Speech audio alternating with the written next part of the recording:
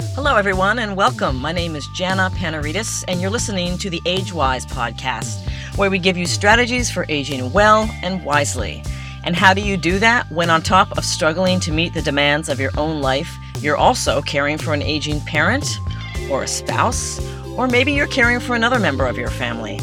Well, we're here to help. Each week, we'll hear from the experts, professionals in the field of aging, and people like you, unsung heroes rising to the occasion of caring for a loved one and finding unexpected rewards along the way.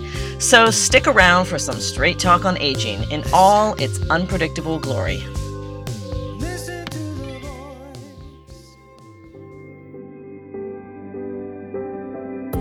Jen Chan is the founder of the Senior Shower Project, whose mission is to start a new family tradition that celebrates a senior caregiver-to-be with a senior shower. I'll let Jen explain how it all works and why she started her company. But here's a hint. Like a lot of people who create startups in the field of aging, Jen has a personal connection to her work. In her early 20s, she became a primary caregiver for her grandmother.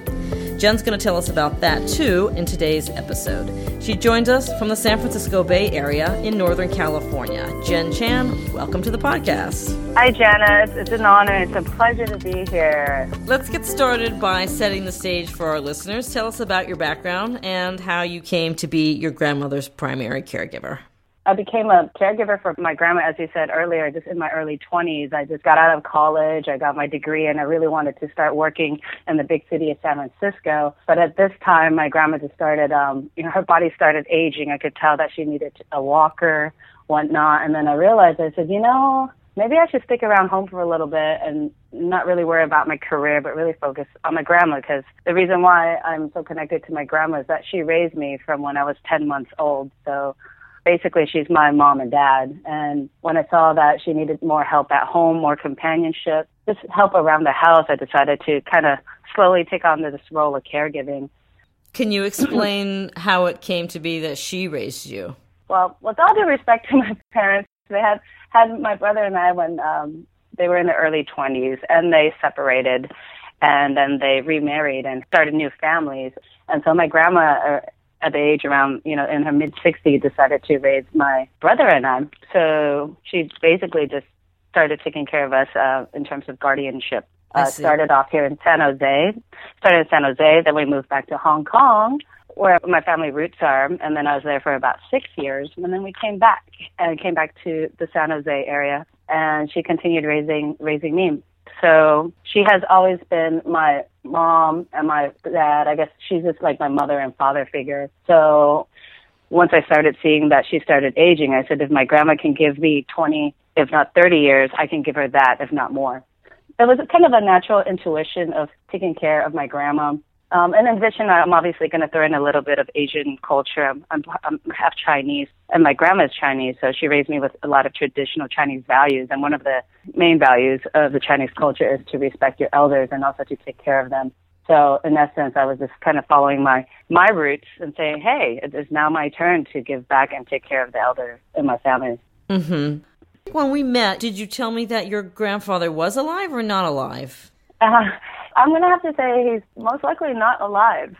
She doesn't talk about him, and he's in perhaps Hong Kong, maybe China somewhere, and she hasn't really divulged that much information. And unfortunately, my grandma passed away last year. I haven't gotten that side of the story from her.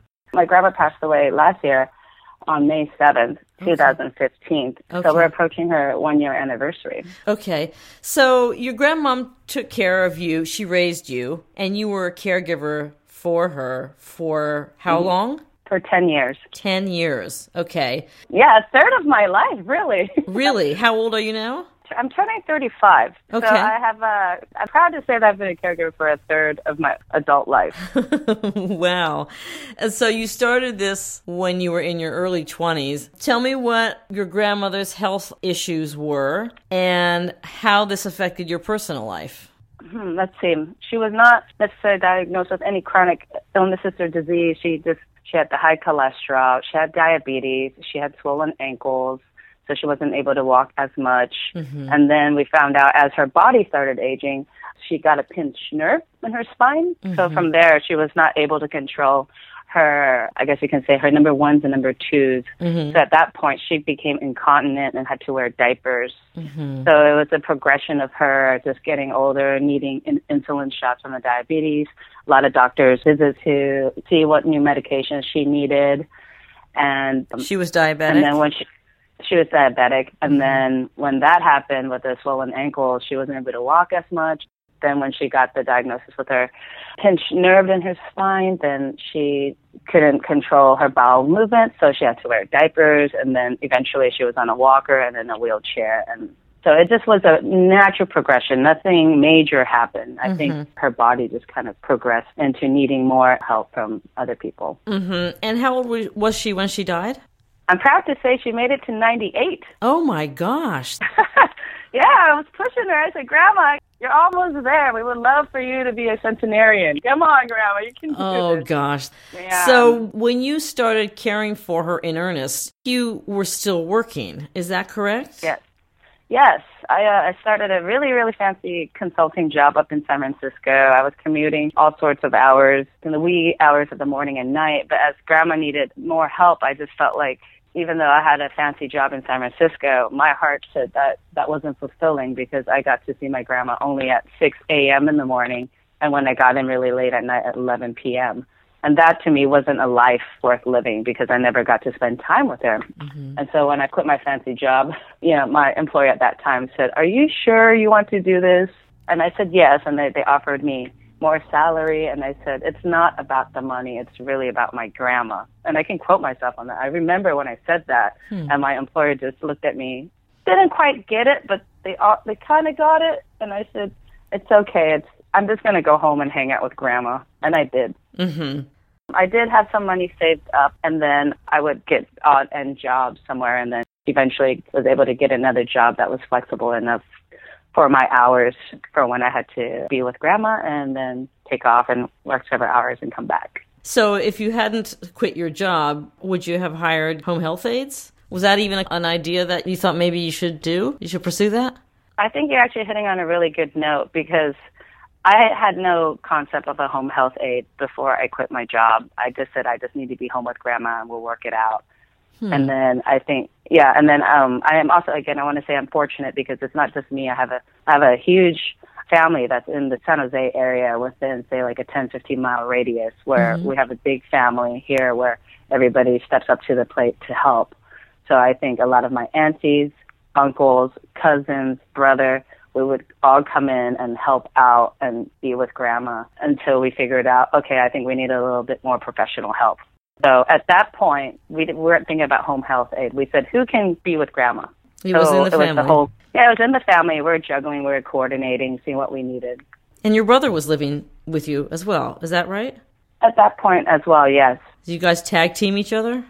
We did, and it was really, really interesting. My brother and I had rotating weekends, and it was fun. We made it actually very comical at certain points. Where, in what way? Hey, is it your weekend or is it my weekend? Hey, how about if I cover this weekend so I can have both weekends off for free? Or how about if I get these hours? So it was lovely that we were able to communicate and coordinate in that aspect. And in addition to that, I actually trained or informed my friends about my current caregiving situation and that I couldn't go out to meet them, but if they wanted to hang out, my friends wanted to hang out, they would have to do home visits with me and Grandma. So my friends actually started asking me and say, hey, is this Grandma weekend? If so, let me come over, pick up some food.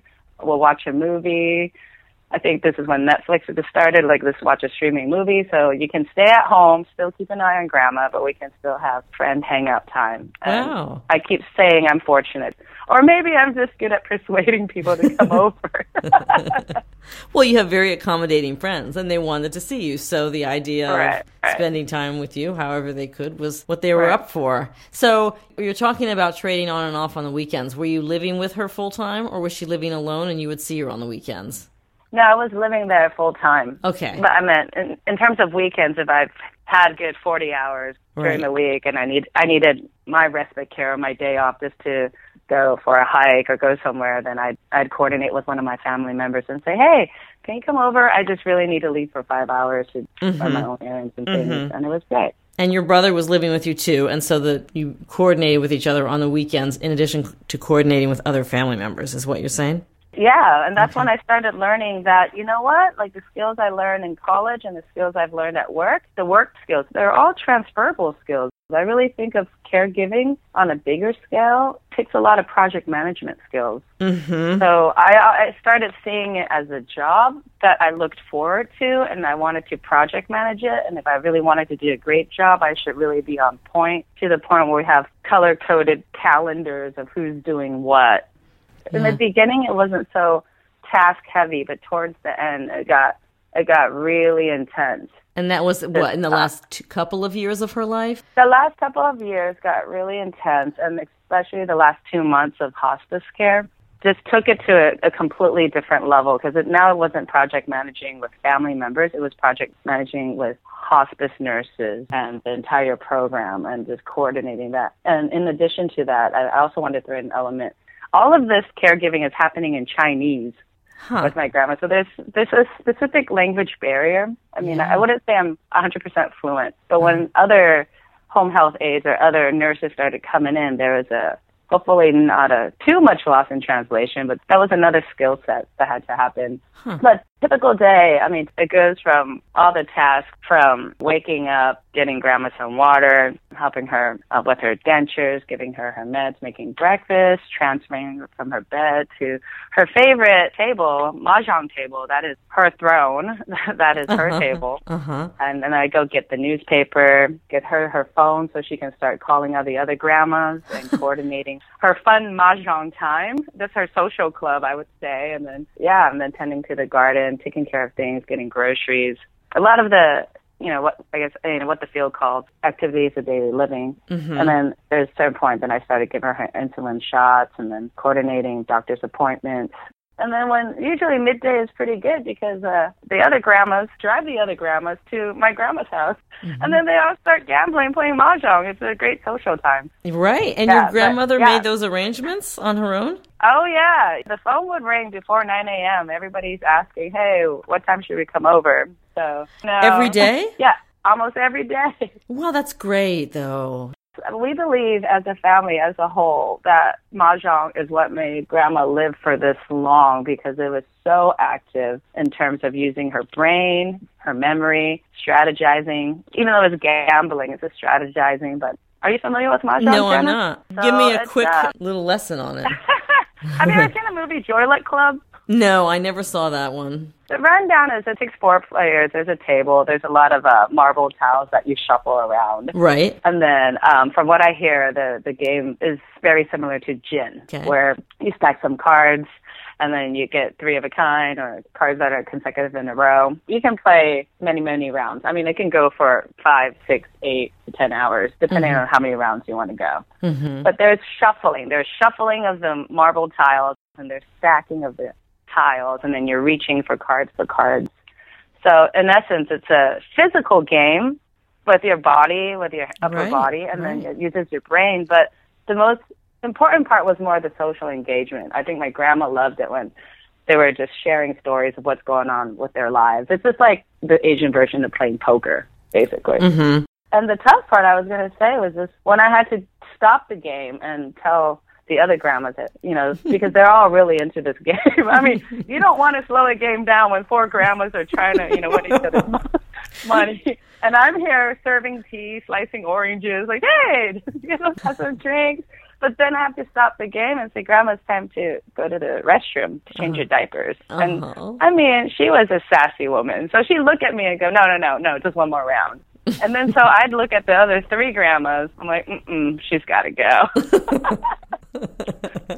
There's a certain routine where it's, you get her up, help her get dressed, change the diapers, make sure the meds, the food, but then now the normal day happens and you have to check in every 1 to 2 hours because of the incontinence. You got to change the diapers, make sure nothing's soiled, there's no bacteria that she's sitting on, and she doesn't know when she's gone. So I have to check. And it just became part of my lifestyle. I'm like, okay.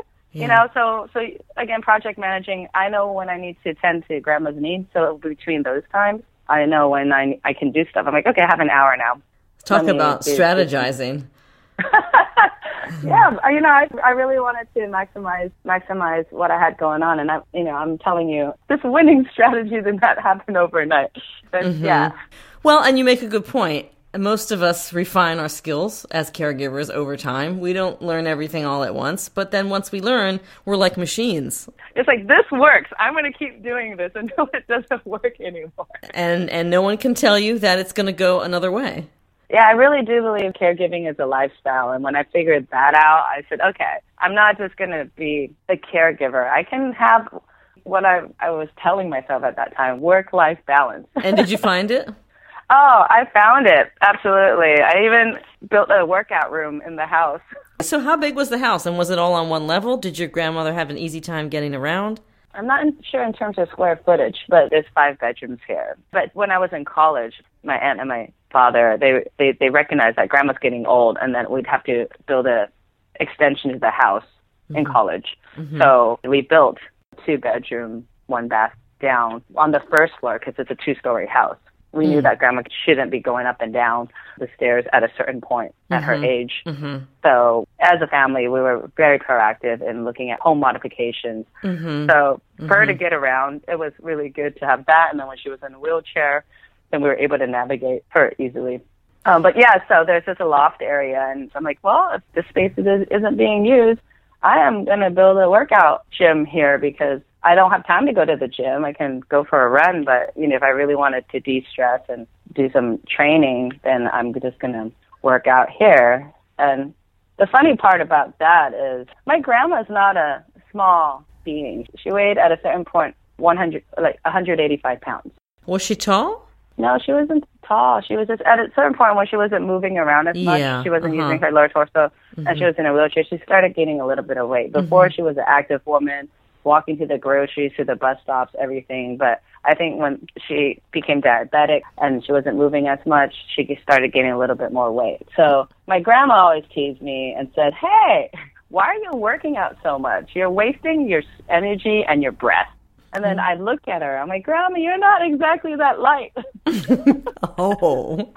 If you're going to get sassy with me, I'm going to get sassy with you too. But it was more of, I need to prepare my body and make sure I'm able to transfer Grandma properly, or at least be able to take care of some weight. So yeah, it was an interesting balance. What were the hardest parts for you? Ooh, that's a tough question. You got me on that one. I think the hardest part for me really was seeing my grandma go through the struggle of being a traditional, independent, strong woman from China, raising kids on her own, raising her grandchildren on her own, just doing everything, and then getting to a point in life where she had to ask for help. I saw her actually struggle with that. When I started becoming her companion in my 20s, I'm just hanging out with her. She would just continue to do that side, just what has happened to my life? I've been so independent doing this. I can't even get a cup of water for myself. I can't even take myself to the bathroom. Just seeing the humanity in it and her struggling with aging and asking for help. That was tough. But with that, I was able to work with her and myself to spin it to a more positive light and say, hey, Grandma, this is part of life, and I'm happy to be here to take care of you. Because I can tell she felt like she was a burden, but I didn't see it as a burden. It was my opportunity to give back and give her the love that she deserved. So it was this weird psychological game that we played with each other. But what really helped us through it was humor. Then I started just kind of joking with her, making light of the situation. It's not a big deal. Let me go ahead and do this. And I mean, it's going to get a little graphic here, but even with the incontinence, that was the tough part. I mean, you're right up in there, wiping things away. And then for her, she was embarrassed. I mean, it was more me sympathizing with her and not making it seem awkward for her.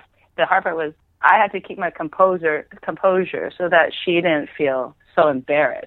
And you know what? We're all human, right? So if I've had a bad day, I might not have as much patience. I might be grunting when I'm changing diapers. But it's not her fault or my fault. I'm just human. Did your brother change diapers as well? Yes, yes. Good Everybody for him. got into it. Good. Yeah, Good for him. everybody got into it. And did you speak with her exclusively in Mandarin? in Cantonese. In I speak Cantonese. How good was her English? Very minimal. Uh-huh. Yeah. So when you had the home health aides coming in, did you use a service that provided you with Cantonese speaking aides? How did you handle that? Towards the last several years, we went through a couple live-in caretakers, and then we were able to find one through a family friend that spoke Cantonese. That was from China, so she felt really comfortable with her. I mean, we went through several hired caregivers until Grandma felt really comfortable with one. And so with that said, we found one that we really like, and then we made sure that we were all registered through in-home support services to make sure the caregiver that we really like was covered by the county because she was doing really great work. So there became a point where I was a primary caregiver along with my brother, and then we needed more professional help because clearly we only know so much, and so we got more people on hand. And then that's when I started learning about the services that are available between the county and home support services, available home care agencies if we needed anything. But again, dependent on Grandma's comfort level of who was taking care of her. And I think that's one of the things why the family wanted to give as much as possible until we needed additional help. And did you have good support services there in terms of financial reimbursements, or did you guys handle all that? Was it all private pay? It was a combo. There's private pay for certain things, but with the in-home support services, we were working with social workers coming in, checking out what tasks needed to be done to help Grandma live her regular daily life. So I think it was a combination of both, and I would say that we were fortunate to have that. Now, Jen, was your mom involved in your grandmother's care? I would say she'd visit, but no, she was not hands-on. My grandma is my dad's mom. Oh, I see. So, yeah, and then my parents separated when I was very, very young, and then they carried on with their lives and supported new families. So to answer your question, yeah, my mom was not in the picture to help out, but she came to family dinners here and there. And what about your dad, your biological dad? My biological dad, he's a traveling businessman, so he was not home that much. Wow, you really stepped up. I know you had a lot of help. You had other cousins, you had other family members, but still. I definitely want to give credit to everybody. It was a team effort. I think being there, it was more the day-to-day companionship and caregiving. That's the bulk of it, but I would not say that I was the lone star. Caregiving takes a village, and I was fortunate to have a village that's within very close radius to where everything needed to happen. Well, it was really the perfect storm in terms of allowing your grandmother to stay in her house until she passed, more or less, right? I mean, that's a dream for most people. Yes, it was, and this is the house that she raised all of us in, and this is the house she wanted to transition from, so we were able to honor her request, and with the 2 months of the hospice, we were able to give Grandma what she deserved, and it was a very, very peaceful passing. That's really great. And so you're living in that house now? Yes, currently. Okay, and is your brother still living there? Not at this point. He started his own family, so he's got another, so he's got another house, got a wife, and got a baby girl. Not so much baby anymore, but she's about to turn 2 in June. Wow, and so you're holding down that fort all on your own? For now. Now? There's a lot of memories, so this house is not going away anytime soon. Let's just say that. Well, when the person who started the house sort of thing is no longer living, you're holding on to the house for reasons that have less to do with logistical concerns, I think, than emotional concerns. It's very hard to let go of a house, right? So how long do you think you'll live there? That is a fantastic question. I actually don't know. I haven't really projected any time frame yet. I'm also very attached to the fruit trees that are in the backyard. Oh, that's great. That's great. Well, that's actually kind of the additional glue, too. And it's really funny, but it happens every year. Just when all the fruit trees bloom, all the families come over, we're picking fruit. It's like a tradition. And then Grandma's mahjong gambling friends They would call and say, are the fruit trees, ready? Can we harvest? They'd come over and they would pick the fruit. So it's become an annual thing or seasonal thing where people would just come, and it's really a great vibe of love and energy. And it's just like continuing to give, even if grandma's not here. They're like, oh, I remember when your grandma planted this tree when you were this young, and now it's still so big, and now it's just continue to give love. So I poke fun that, I'm not leaving if the fruit trees are still here, but it creates some type of a priceless bond that you have with grandma's community and also our family. Mm-hmm. And when do the fruit trees bloom? They're starting. I'm seeing the buds. I would have to say late spring, summer to fall. Plum trees, apple trees, persimmon trees. The loquat tree is popping up. And so now I'm learning all this. I mean, I've become quite the gardener. And you're becoming the caretaker of the house. The caretaker of the house. You're right on that. So you began caring for your grandmother in your early 20s. You're a member of the millennial generation. How do you think this has changed, if at all, your experience with your grandmother, your views of getting older? Wow. Nobody's really asked me this question. I would have to say, I think early on, I didn't realize this, but I definitely say in terms of caregiving for grandma, it's made me appreciate my life, my body specifically, and not to take my bodily functions for granted, especially going to use the toilet and being able to walk, being able to get up off a chair.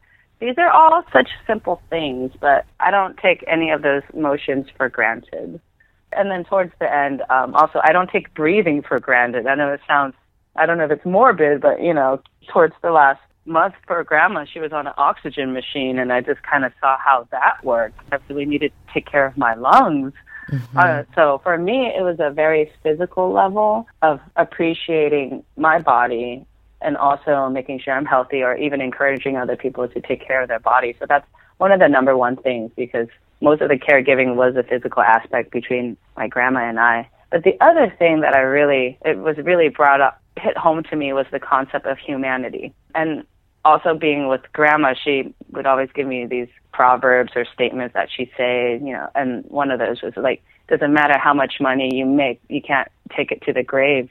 It's about what you bring to this world. So it's just kind of like, for me, thinking, no matter how successful you are, how much money you make, or whatever you have, all the possessions, all the assets you have, there's going to come a point when it's just going to have to be human to human. There are basic human needs. And if you can't meet those basic human needs, nothing else matters. Because there's going to be a point where you're going to have to ask for help, or somebody has to recognize that they want to help you. Like in the simple thing of my grandma just getting so frustrated, asking just for a cup of water because she's parched. And she could be parched because she's taking all these medicine, who knows. But she was frustrated just asking for a cup of water. So for me, I just, instead of letting her ask me, I'd just get up in the morning and give her a cup of water, serving her and several hours throughout the day. So that human need of hydration is fulfilled. And being able to think for other people and thinking about what they need, this is a skill that I'm going to carry with me through the rest of my life. Being able to sympathize, but also considering for other people's needs versus my own. I'm so happy I got this experience because I just got thrown into it, and maybe I would have gone through this experience in the next 20, 30 years. But I feel lucky and fortunate I got to experience this in my 20s. Because then now I have the rest of my, hopefully, 60, 70 years to really appreciate my body and do more and recognize instances of humanity and kind of continue to give back. Yeah. Well, let's talk about the Senior Shower Project. How does it work, and why did you start it? The project itself, it's a startup that I founded, and the entire concept of the Senior Shower Project is to plan parties called Senior Showers for family members that are about to become a caregiver for an older adult in their family. And the reason why I really want to do that is because I think caregiving is such a special role within a family, and I think it should be celebrated. The whole mission of the project is to celebrate caregivers with a party. And the way it started...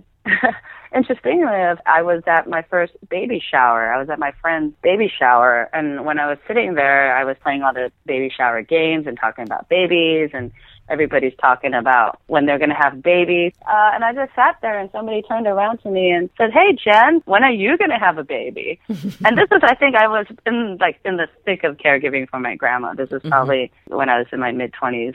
And then I just turned to this person and without thinking said, "Actually, I got a baby. I've got a really, really big baby. And I could use a break, maybe in like 5 years." And then all the girls just stopped and looked at me like, "We didn't know you had a baby." I said, "Oh, no, I'm talking about my grandma." And then they just had this weird look on their face. I said, "No, it's, I change her diapers, I feed her, I put clothes on her, I take her to the toilet, I drive her to the doctor's appointment." I just started listing everything that I did. And I said, "Oh, wow, taking care of an older adult towards their end of life is very similar to taking care of a small baby, like an infant, who needs all that help." And then I just sat there with my brain and said, "Oh my goodness, I think I have an idea here." And I'm sitting here looking at this baby shower. I said, "Wait a second. All right, new moms and new dads get this party and they get friends who come together and share parenting advice. Like, these are the things you can expect. These are the things not to worry about. Here are gifts. I saw those as tools and resources that new parents would need to take care of a newborn." And I was like, wow, people get together like a support group and give you all this parenting advice. And then you get all these gifts so that you're prepared for this new parenting role. There's so much support for people who take care of the beginning of life. I said, is there something similar to people who take care of those who are going towards the end of life? Family caregivers could use a round table of caregiving wisdom. You don't go to school for caregiving. You just kind of do it. So my vision is to create this new party called the Senior Shower, where families get together. When somebody says, "I'm going to become a caregiver for an older adult in the family," then family and friends let's get together for a senior shower and have this party. And the topic, the theme would be caregiving. So come with your caregiving stories or whatever you want to share, and then bring these gifts that the new caregiver can use to help take care of the older adult. Like, this is step one, because caregiving could be highly stressful. Everybody's situation is, to say the least. So this, everybody's situation is different. Right. So if you're going to do this, let's start out with a bang. Let's start you off with a high note, knowing that you have a group support team, you got some cheerleaders on your side, knowing what you're about to do, and to set you up for success, at least at the very beginning. And you have to catch them early, but then so often it's a sudden occurrence being a caregiver. So how do you find your clients? So that's one of the things I'm working on right now. I just launched my startup in December of last year. So in terms of getting clients right now, a lot of peers and colleagues have suggested that I reach out to discharge nurses or those type of departments, because after an incident could happen, families will need the help of, okay, now I have to take care of mom, dad, grandma, what have you. Like, I'm going to have to start caring for this person. So that would be the primary step of taking care of starting that conversation of having a senior shower. My business is an event planning business. I'm the party planner. So I would be working with the families to see if I can help you host this party and what are the needs, what are the conditions, and that's how it works. And from my perspective as a party planner, I'm also going to curate the proper caregiver resources for the new family caregiver and the care recipient. Like, this is what I believe your starter pack should be, based on everything that you've told me and based on whatever the caregiving condition requires. So as a new caregiver, you're thrown in the mix and you're just trying to figure out where to start. There's all these websites, there's all these hotlines, there's all these resources. This is something where we need to stop and say, hey, let's just get everybody together. Things are going to change.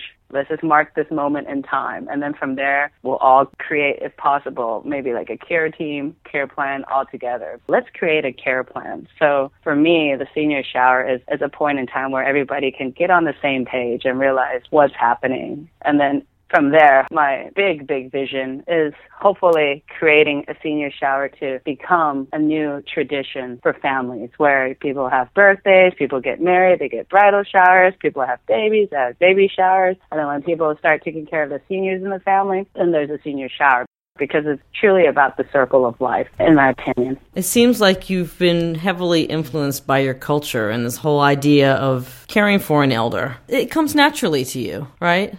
I'd have to agree with that. I think if I'm going to go back to respecting the elders as part of our culture, that, if you weren't doing your best to provide for an older adult in your family, I think it's looked down upon. I wouldn't say within the immediate family. It could be from just the community. I mean, think about like grandma's mahjong friends found out that we were like, okay, you're not going to take care of grandma. We're just going to have her figure it out on her own. That's not going to look good. Mm-hmm.